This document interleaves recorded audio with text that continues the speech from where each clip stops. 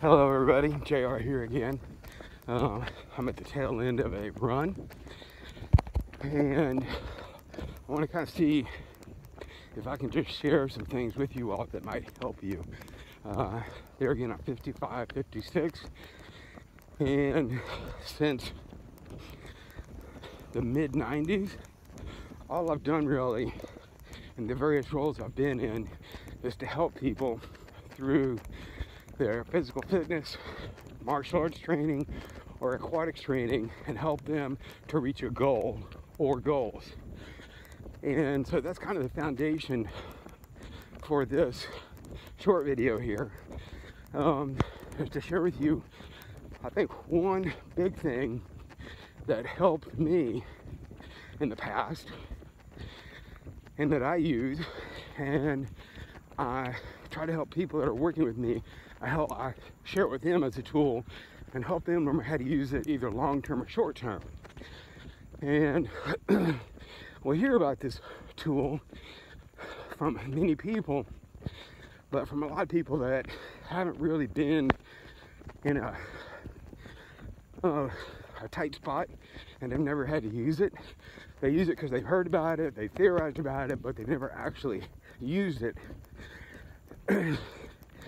And so this tool is, say, going way back when I first used this tool. I was 15, 16 in a martial arts class, and maybe there was something that's going to take place. Maybe on a Friday night was a big sparring night, and if you were an upper belt, you could come to this class, meaning green belt and above, and you could spar with the upper belts. It's kind of like an invitation only class. So maybe using that as an example. So maybe I know that's coming, I'm anxious about it, it's my choice if I want to go or not, and I know I'm going to be hurt. I know there's going to be some pain and discomfort somewhere in that class. You don't want to get thrown down, get hit, punched, kicked, whatever. Evening, guys. Evening. And so my goal then was just to make it through, was just to endure that Friday night class.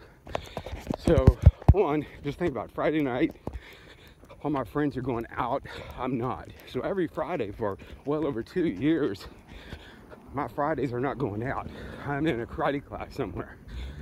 And, well, I know where, but at any rate, I'm in a karate class. Old school karate class.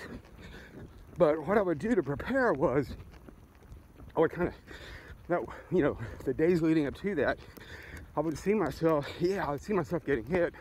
I would actually kind of imagine what it's going to feel like. But I would actually also envision the class being done, my karate gi is soaking wet with sweat, maybe I've got a bloody nose, maybe my fingers are kind of mangled, I'm all bruised up, but I see myself done. I see myself completing the class, shaking hands with the other guys that were in the class, bowing to the instructor, and headed to the locker room to change my clothes or whatever. But I would see myself doing the class, and I would see myself completing the class. The emotions, the question marks in my head, like, why am I doing this? I would even imagine what it's going to feel like, the pain. But I knew what I wanted was at the end. So I would envision that end. Now, that's where I first started using that tool, and I came about it kind of on my own. Nobody taught me, nobody said anything to me, but it just kind of came upon me. So also, I would kind of do the same thing at night when I would go to bed every night. I mean, there again, back in my teenage years, martial arts was everything. So I'm working out 4 to 6 hours a day, 5 to 6 days a week. But I would go to bed every night, and I would go to sleep in my head going over a training session, either by myself or someone else, But I would do it so much so that I would even try to imagine what it feels like with my bare feet on the mat or on the wooden floor. So in other words, I was actually really trying to put myself in the moment. I'm gonna hit an intersection here in a minute and I have to wait to cross over. I only got one intersection on this run. But at any rate, so I would do that, you know, even in just a smaller scale. Now, fast forwarding, I've used that tool, you know, to get prepared for like major job interviews.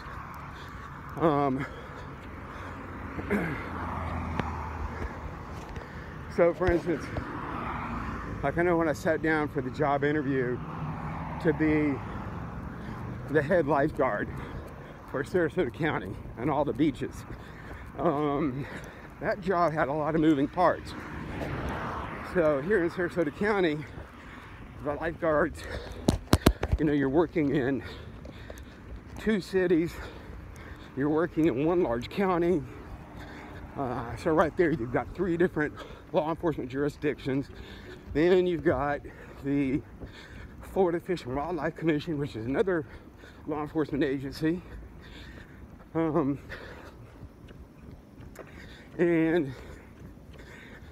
I think Coast Guard, fire departments that you work with, they've got rescue boats. So anyways, it's a very broad group of people that you work with. And then there's 50 lifeguards in the summertime that are working the beaches full-time and seasonal. So at any rate, I knew the final part of this job interview process was a major panel interview. So, and the job I have now actually with New College of Florida, that job had a panel interview. And so what I did was, going into these, you know, I kind of prepped, thinking what questions I might be asked and that sort of thing. I'm coming up to my gym where I work out. I want to see if they have a sign on the door. We're closed and monitoring. We're temporarily closed. The gym across the corner, Crunch, they're wide open. I don't know what the deal is here. Maybe it's a labor issue. Maybe they have people that quit on them. But I know a lot of the members are my age and they want to get back in there and work out. So at any rate, back to running. To get prepared for this panel interview with Sarasota County government and to be interviewed for the Beach Patrol chief position, you know, I knew there were gonna be like questions fired away because there's other people being interviewed too, and they score your answers. You get a number score, and so you're scored on everything else. You know, your resume, your qualifications, you're scored on all this stuff. But then this interview is scored, and the records are kept. Let's say I didn't get chosen, and if I felt like I'd been maligned, I could sue them. Hey, how you doing? I could sue them for, you know, whatever reason. Maybe I think they didn't pick me because I'm too old. So they keep all this in their records department just in case, so everything's documented. But at any rate, going into it, you know, I got my suit ready, but I envisioned myself sitting there in the Sarasota County government building in a conference room with people in front of me, very formal, and they're all taking turns asking me a question, and they're going around the table, so to say. So I envisioned that. I envisioned my body language, you know, how I would posture myself. I even envisioned how I would preface my answer with certain questions coming at me. So I would practice this in my mind, but even when I practice, I would just see myself being extremely professional, you know, chin up sort of thing, using extremely professional verbiage and how I explain something in a very analytical fashion. And then at times where it's able to, I would see myself kind of being the friendly guy, the nice guy, you know, joking around with the people conducting the interview. So there again, I took that tool and I used it in job interviews where I'm envisioning myself behaving a certain way and responding a certain way. And I've done that with many jobs, actually. Many jobs that I have to this day. So that's I just kind of go back to that in my head, if you will. So if you are looking at achieving a goal, see yourself completing that goal. How does it feel?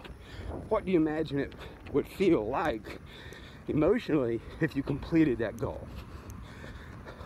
Let that emotion kind of be the rock, the anchor that holds you to the process that you need to stick to complete the goal.